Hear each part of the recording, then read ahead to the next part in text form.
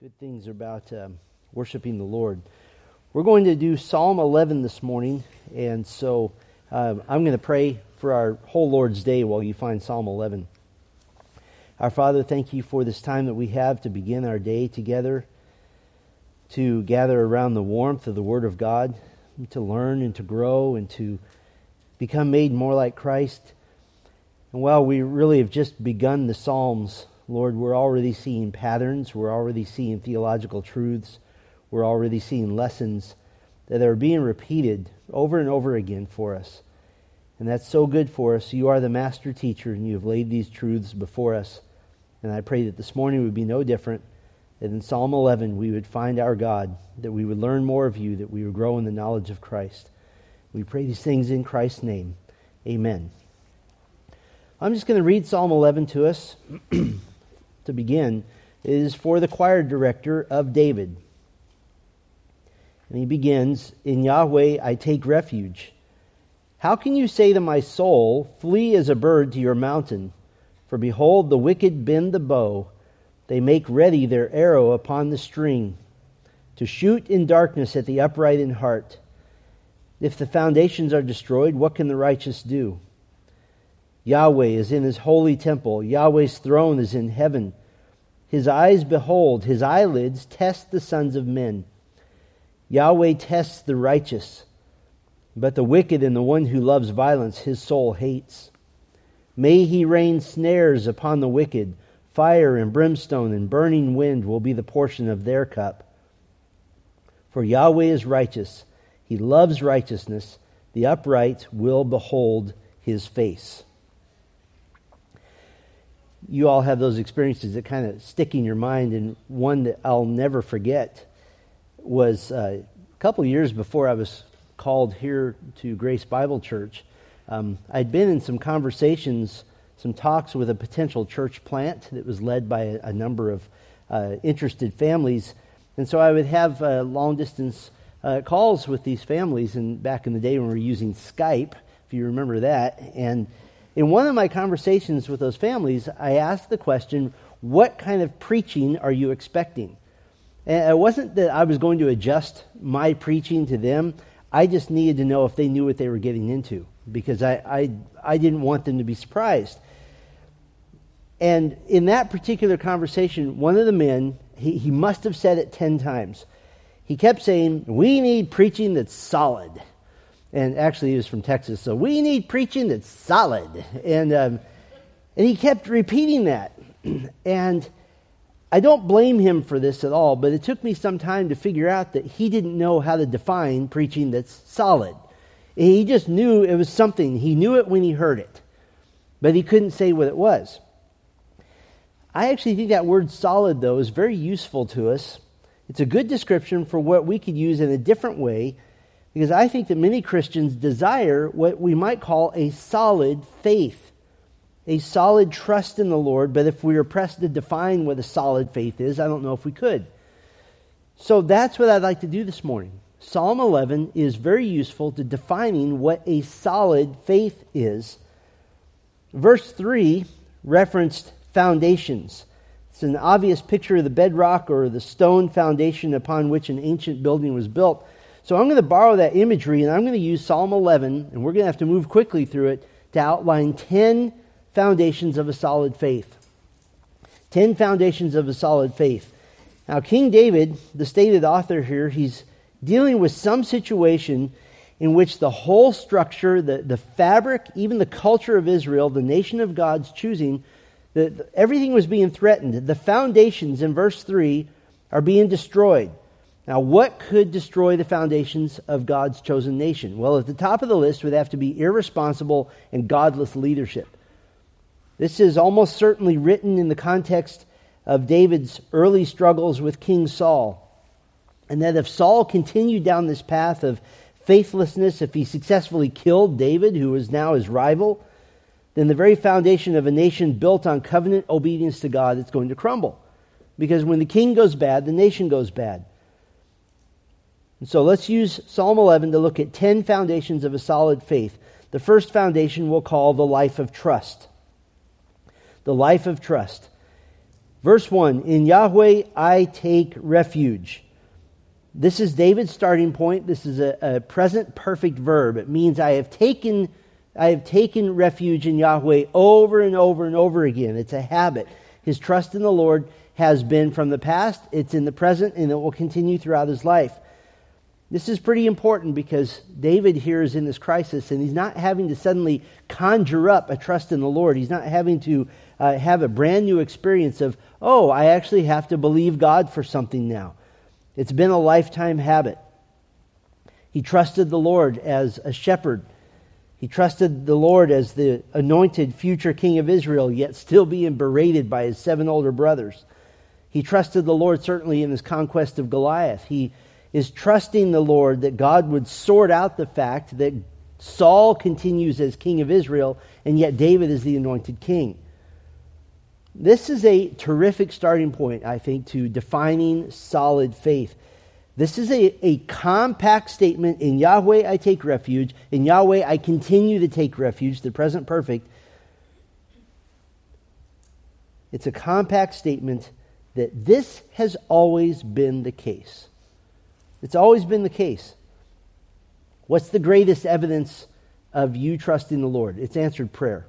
It's you going back and cataloging how the Lord has answered prayer. And I think probably a close second is simply observing the blessings that the Lord gives you, whether you ask for them or not. Sometimes the greatest thing He gives are the things we forgot to ask for.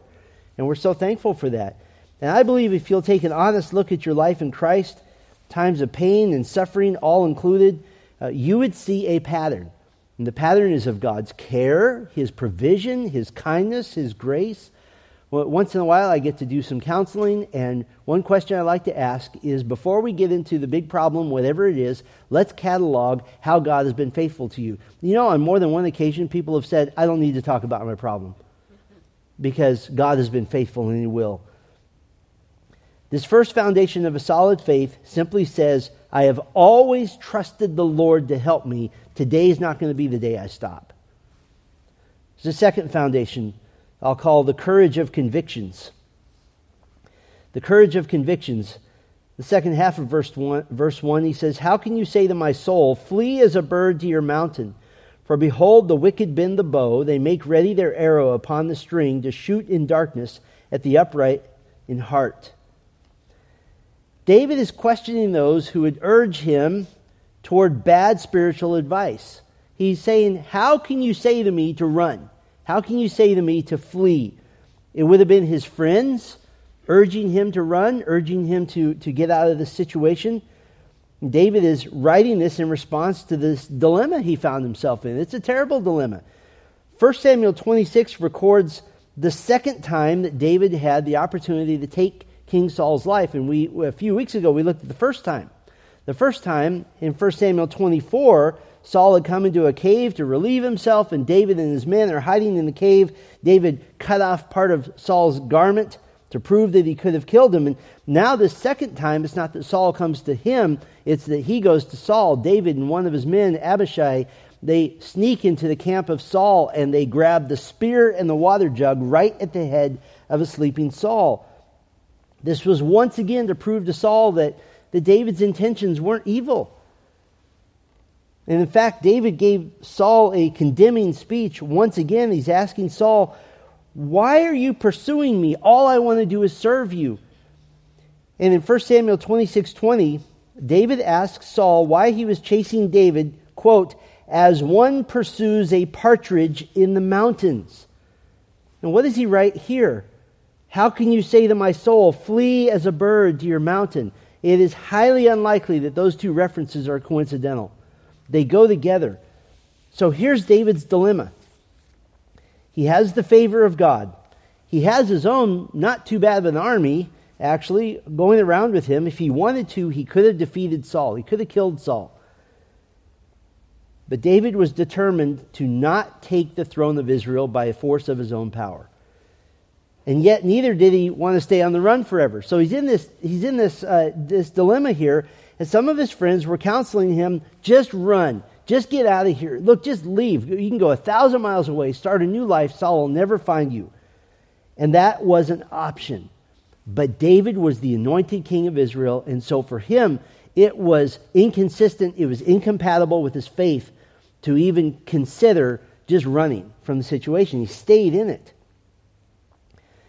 David's picture of the wicked in verse 2, bending the bow, making the arrow ready, this isn't entirely just metaphorical.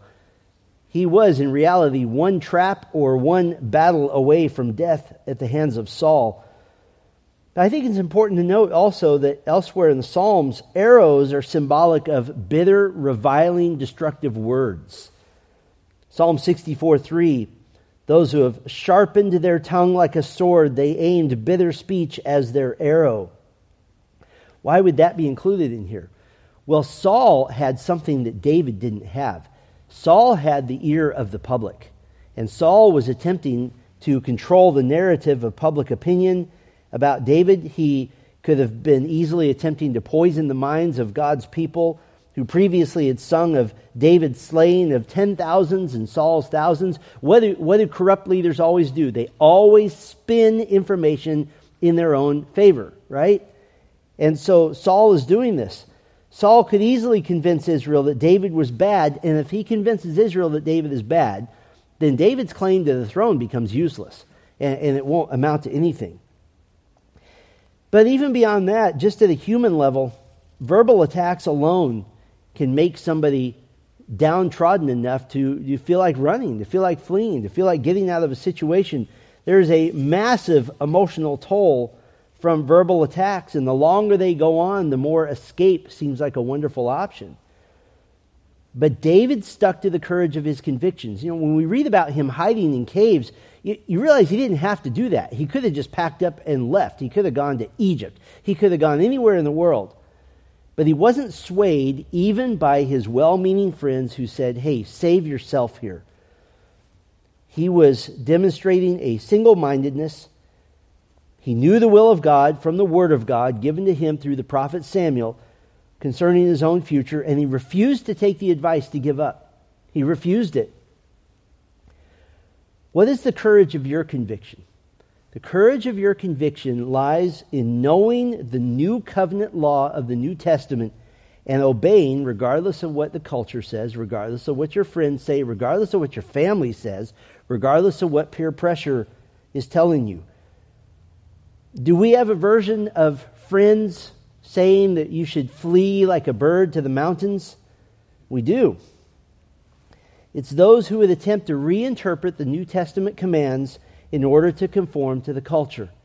Those are the even fellow believers who would say, just give in to this cultural interpretation. That God didn't really mean for only men to be shepherds in the church. God didn't really mean for wives to submit to their husbands and be busy at home. God didn't really mean for parents to spank the daylights out of disobedient children. God didn't really mean. What is that? Flee to the mountains like a bird. But we stick to the courage of our convictions. That's a solid foundation. There's a third foundation I'll call the dependence of children. The dependence of children. Verse 3, if the foundations are destroyed, what can the righteous do? The wicked are attacking the foundations of society. If Saul and his cronies are in mind here, he's leading Israel down a terrible path of covenant unfaithfulness, and anytime you have a corrupt government, what begins to happen? Society begins to crumble. That's the result of a corrupt government. The foundations that David is speaking of here, this speaks of customs, laws, ways of life, all of the things that create a society. And what are the foundations of a godly society? Basically, there's three of them. Righteous leadership, obedience to the law of God, and genuine faith in God.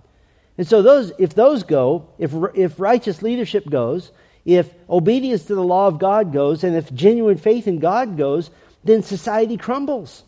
In fact, this is what God condemns Judah for, the southern kingdom, in Habakkuk chapter 1, for what the Bible truly defines as social injustice. Social injustice is when an entire society is ignoring the law of God because the leaders have set that example. And so, considering the fact that Israel was commissioned by God to be an example nation, to be completely set apart, to live faithfully under the law of Moses, and to experience all of God's blessings for obedience, the stakes are high. They're very high.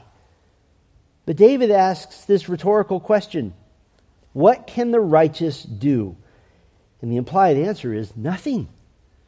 Nothing in their own power. In our own power, the righteous, those forgiven by God and in right standing with God, we can't stop the erosion of society. We've been trying and it just doesn't work. The gospel slows it down just a little bit, in that the more Christians there are, the fewer godless people there are to destroy a stable society. But Jesus said that the godless walk down the road. And how did he describe that road? It's broad. Why is the road of the godless broad? Because it needs to fit all of them. There's so many of them. And what is the road of the righteous? It's narrow. It's small because there aren't that many. But David here demonstrates the dependence of a child. He asks the question, what can I do? And the obvious answer is nothing, except to rely on a gracious God who is my Father. I cannot overemphasize that the life of faith in God is a life of helplessness. It's a life of weakness. It's a life of not relying on self. It's a life of acknowledging weakness. It's the life of a child depending on his father. Doing what Peter said to do in 1 Peter 5:7, casting all your anxiety on him because he cares for you. What does a little child, what does a 3-year-old do when he suddenly becomes anxious? He turns and grabs the leg of a parent, right? And if he's not too bright, he grabs the leg of a wrong person, but he's looking to not depend on himself. It's instinctive. They grab a hand, grab a leg, grab on. Have you ever tried to peel a child off of you that's scared of something? It's impossible. They become Superman all of a sudden. You can't get them off. The dependence of a child, the life of faith in God, is a life of helplessness. There's a fourth foundation. The omniscience of God. The omniscience of God. The all-knowing nature of God. Verse 4. Yahweh is in his holy temple. Yahweh's throne is in heaven. His eyes behold, his eyelids test the sons of men. David asserts that God is in his holy temple. This is where his throne is. It means that God is on the highest throne. And this is pretty important, considering that the issue facing David was the throne of Israel. David comforts himself, as the hymn proclaims, there is a higher throne that I don't have to worry about. And from that highest of all thrones, we get this anthropomorphism, that God uses the attributes of men to describe himself to help us understand him. First of all, David says, his eyes behold. This is a word that means to gaze and look intently. It's what one theologian calls divine investigation, a full awareness by God of every human detail.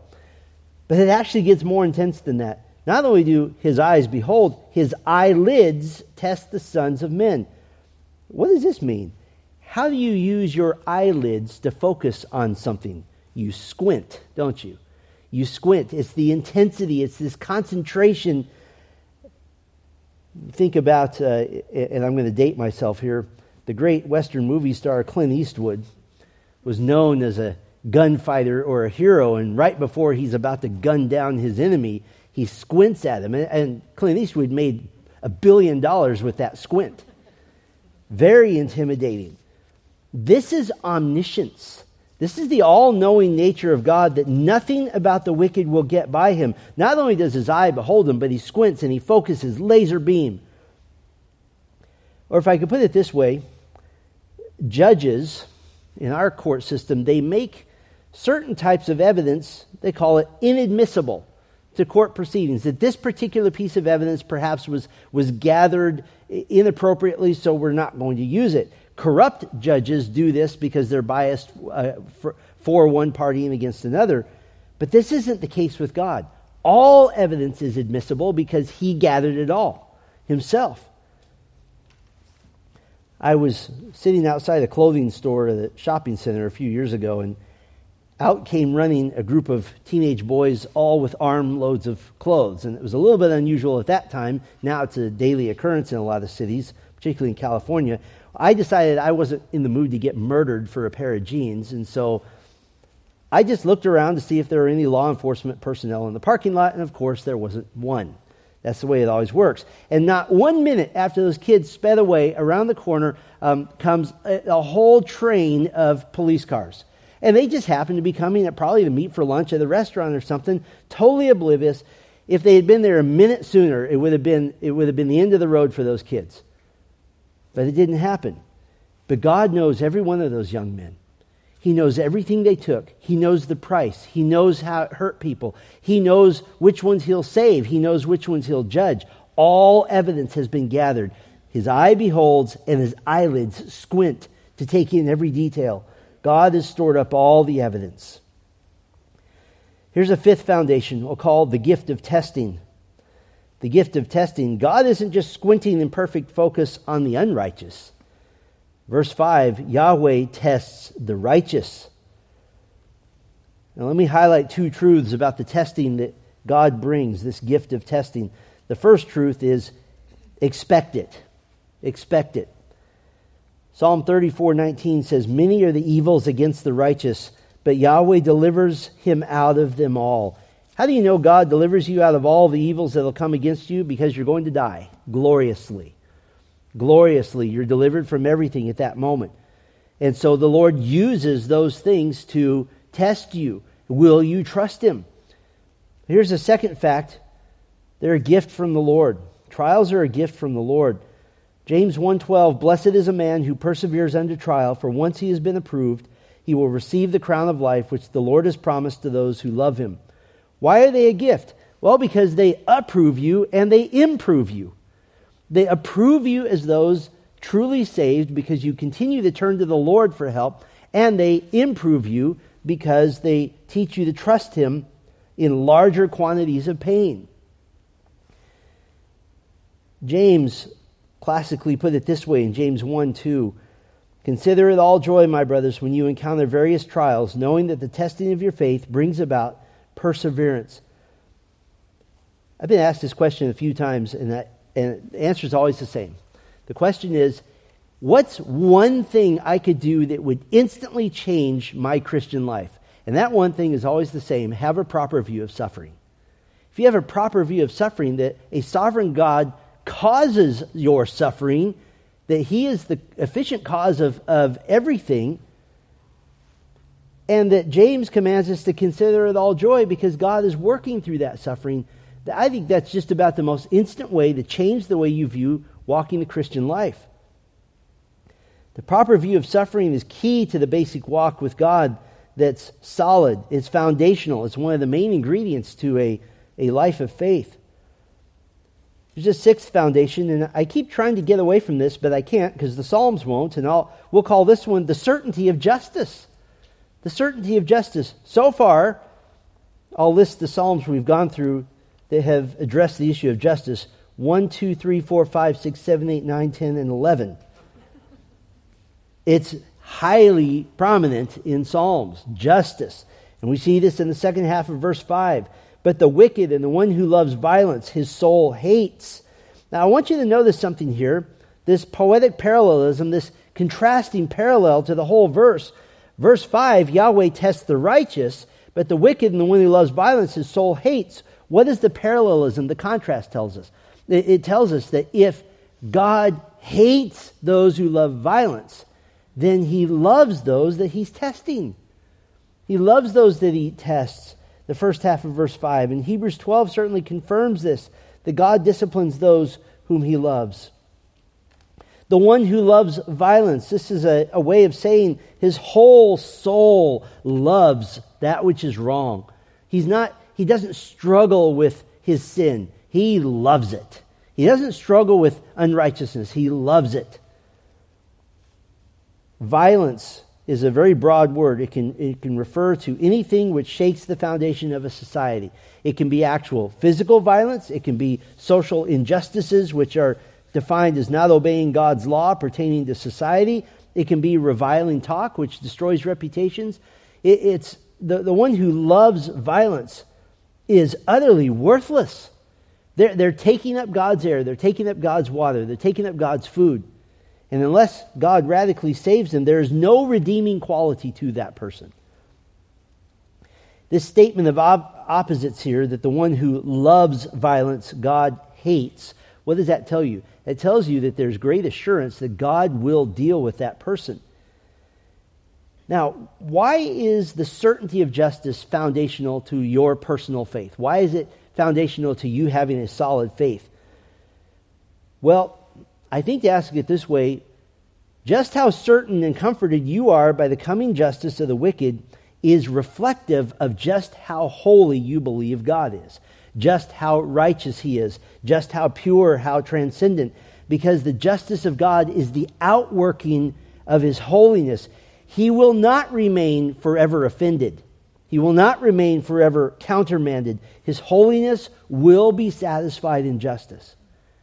And so, how much you think about and how certain you are, how comforted you are about the coming justice of God toward the wicked, it actually reflects how you think about God. It reflects your level of holiness in your own mind. And that's something we're always trying to improve, right? We're always trying to have a higher and a higher view of God, that He is transcendent, that He is pure, that He's righteous. Here's the seventh foundation of a solid faith: the privilege of prayer. The privilege of prayer, another theme all throughout the Psalms. David uses a request verb form here, an imprecatory prayer in verse 6, may He rain snares upon the wicked, fire and brimstone and burning wind will be the portion of their cup. Snares just means any kind of trap whatsoever. This is David asking for God to just rain traps everywhere, that the wicked just jump from the frying pan to the fire continually. And you definitely get a sense here, especially if you read the New Testament, you get a sense that this goes beyond simply the earthly defeat of David's enemies. The burning wind, this is a word picture, the exact word picture, in fact, used in Jeremiah 4 to describe the coming of the Babylonian armies from the north to come against a disobedient Judah, an apostate Judah. That was the picture given, that they're like a burning wind coming to scorch the earth. But there's actually a more literal connection to Zechariah 14, verse 12, that when Christ returns, the armies gathered against Him, their flesh will rot while they stand on their feet, their eyes will rot in their sockets, and their tongue will rot in their mouth. This is a picture of being instantly consumed or burned by the very words or the very breath of the returning judge and king, Jesus Christ. And so we get a definite feel of eschatology here, and in fact, the picture of fire and brimstone, what does that evoke in the Old Testament reader? That evokes the memories of Sodom and Gomorrah. Fire and brimstone, and as you read the New Testament, it certainly evokes the thoughts of Christ speaking of the place where the worm does not die and the fire is never extinguished. So for David here, his prayer, his imprecatory prayer, is not just, would you stop the wicked from messing with my life? This is heavy duty. Would you judge them for all eternity? Now, I've called this foundation of a solid faith the privilege of prayer. Why is it a privilege? We talked about this once before, and I'd really like to dig a little more deeply into this.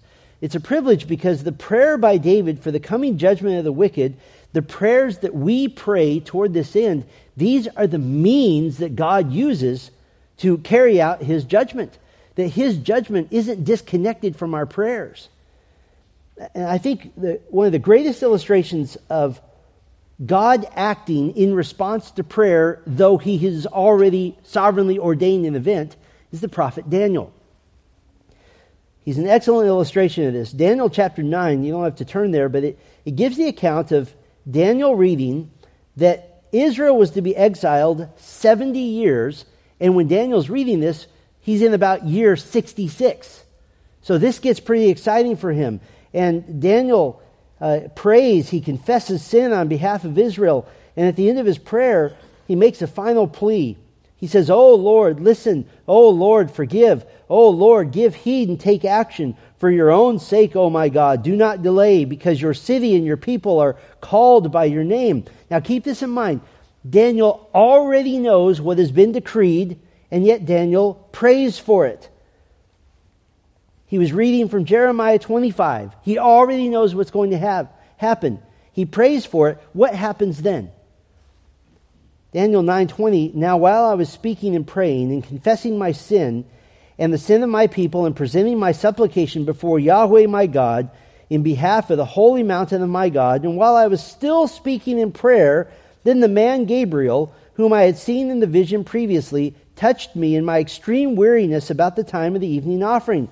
Then he made me understand and spoke with me and said, O Daniel, I have now come forth to give you insight with understanding. Listen to this. At the beginning of your supplications, your prayers, the word was issued, so I have come to tell you. That's pretty cool. Gabriel came from heaven. That's a pretty quick trip. Now, the privilege of prayer is that your prayers are part of God's sovereign plan. Jeremiah 25, where Daniel was reading, had already decreed 70 years, and they're in about year 66. It was already God's decree.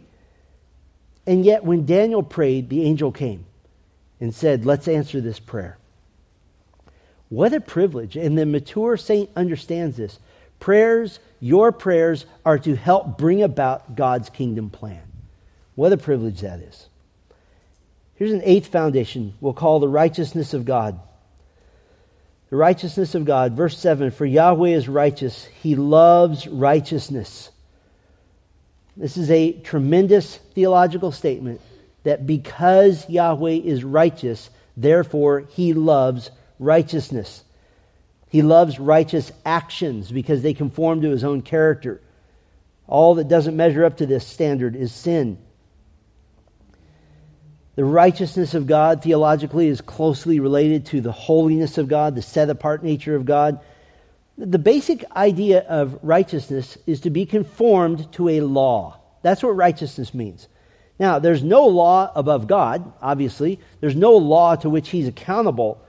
But there is a law, as it were, inherent in His very nature.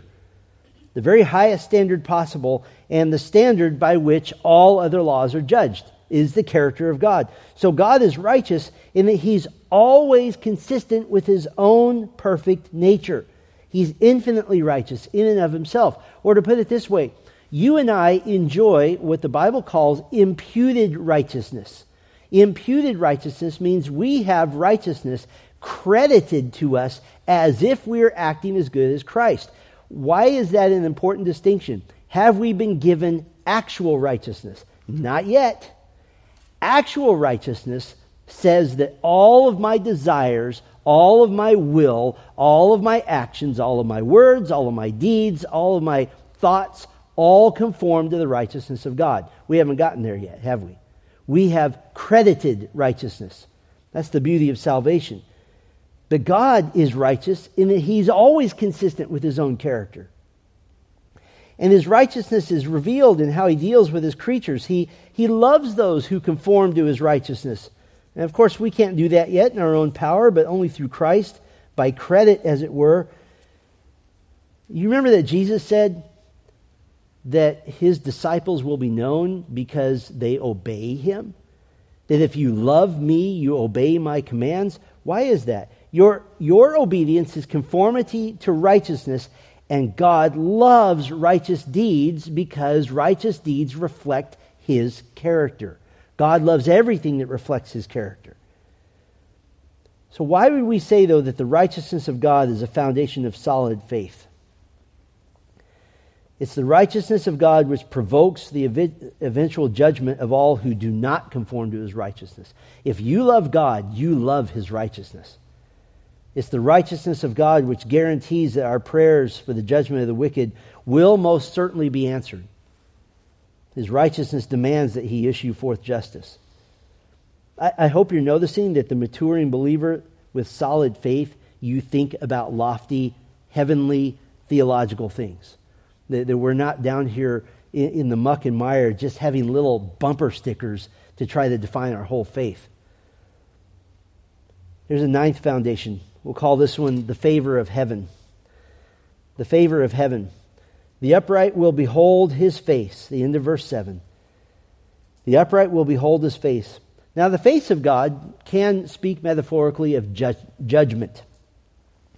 For example, Exodus 33:20, you cannot see my face, for no man can see me and live. But the face of God can also speak of divine favor. Numbers 6, the blessing of Aaron, Yahweh make his face shine upon you. Yahweh lift his face upon you and give you peace.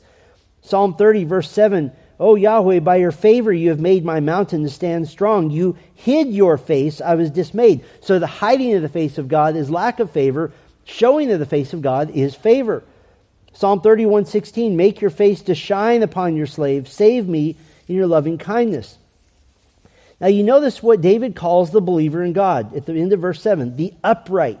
This is the same concept. It's a different word in Hebrew, but it's the same concept as righteousness. Those who are given the imputed righteousness of God and demonstrating this by an obedient life. The upright shall behold his face. They shall experience favor, experience blessing from the Lord.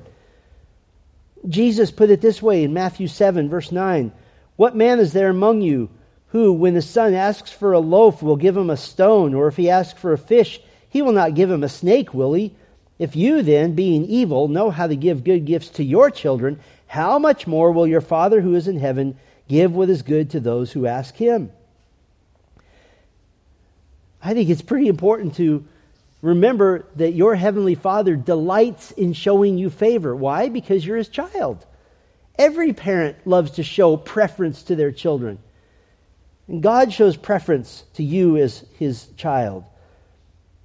I think there's a terrific example of this in 1 Corinthians 7. 1 Corinthians 7:14 deals with the situation of a Christian married to a non-Christian and the state of their children. Now, this isn't a 100% rule, but more of a proverb or an axiom. But Paul says that generally speaking, those children are holy. They're blessed. Why? Because they have even just the one believing parent. There's favor shown to the children of believers in general.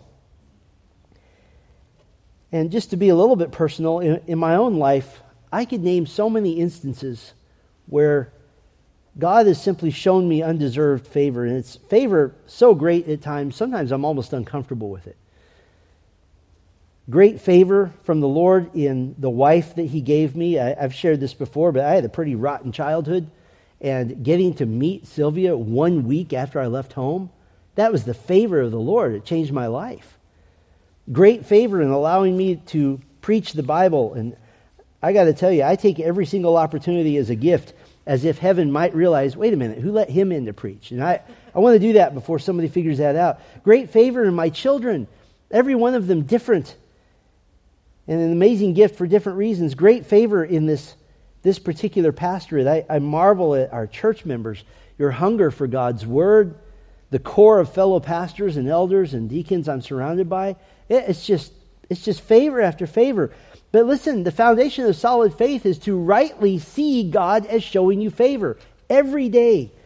I would challenge you, as one who beholds the face of God, who receives the favor of God, to this particular week, just get out a notebook or an iPad, whatever you want, and just make a list of every single time you feel like the Lord's showing you favor.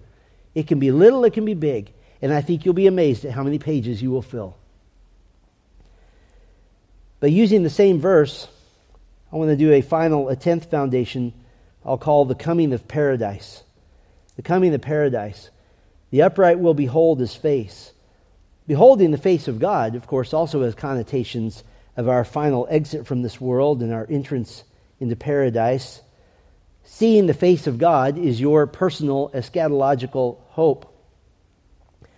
I have a little file box at home with things like wills and instructions and things like that, and it's labeled personal eschatology. And that way, if somebody's trying to steal my important papers, they won't know what that is. But here's what the Bible says about our eschatological hope. Psalm 17:15, as for me, I shall behold your face. I will be satisfied with your likeness when I awake. Job 19:26, the ancient patriarch Job said, even after my skin is destroyed, yet from my flesh I shall behold God. The mature believer has learned to look heavily heavenward. And if I could say this, don't wait until you're closer to heaven than you are to your own birth to do that. Do that now. Encourage young people to do that. So we have 7 verses, 10 foundations of a solid faith. I want to give you 2 closing applications, and we just have time for this. First of all, a general application. That when you're faced with the breakdown of a society, and we are, because of wicked men, we stand firm in our faith, and we trust that our sovereign God will judge. And we just sit back and watch.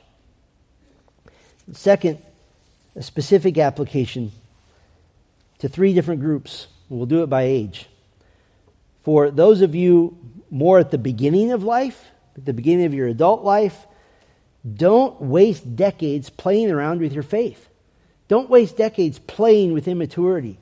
The life of trust, the courage of convictions, the dependence of children, the omniscience of God, the gift of testing, the certainty of justice, the privilege of prayer, the righteousness of God, the favor of heaven, the coming of paradise. Psalm 11 just handed you a formula. You could meditate on those things every day for a year, and you wouldn't have enough time. But don't waste time. I have, as a pastor, talked to so many Christians who are 45 and 55 and 65 and 75, and with weeping saying, I feel like I'm just now starting to really follow the Lord.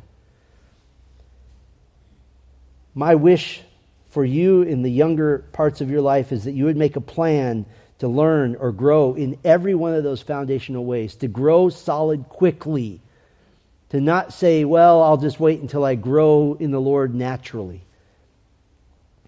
And then for those of you approximately at the halfway point of life, and I'll let you define what that is, I have a simple 2-part question.